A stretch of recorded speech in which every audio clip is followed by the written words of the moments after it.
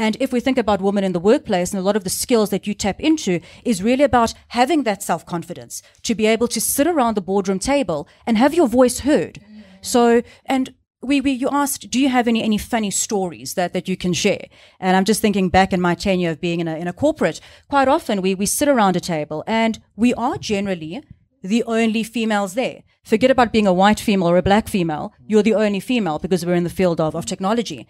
And, you know, there's questions that are going around. Somebody asks you something. So I got asked something. I expressed an opinion. Nobody listened.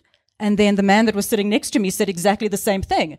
And all of a sudden, everybody was like, whoa, that is such a good idea. And I'm like, hold up.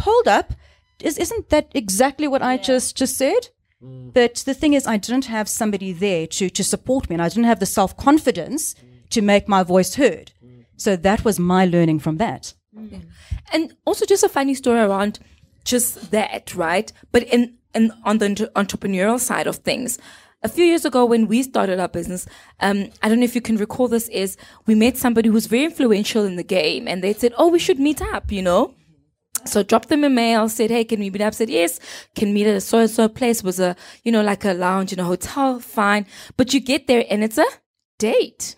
And you're like, sorry? You get there and it's a date now. What? And you're just like, hello, are we going to discuss more? Are we going to, exactly. And I must tell you, nothing to do with business was mentioned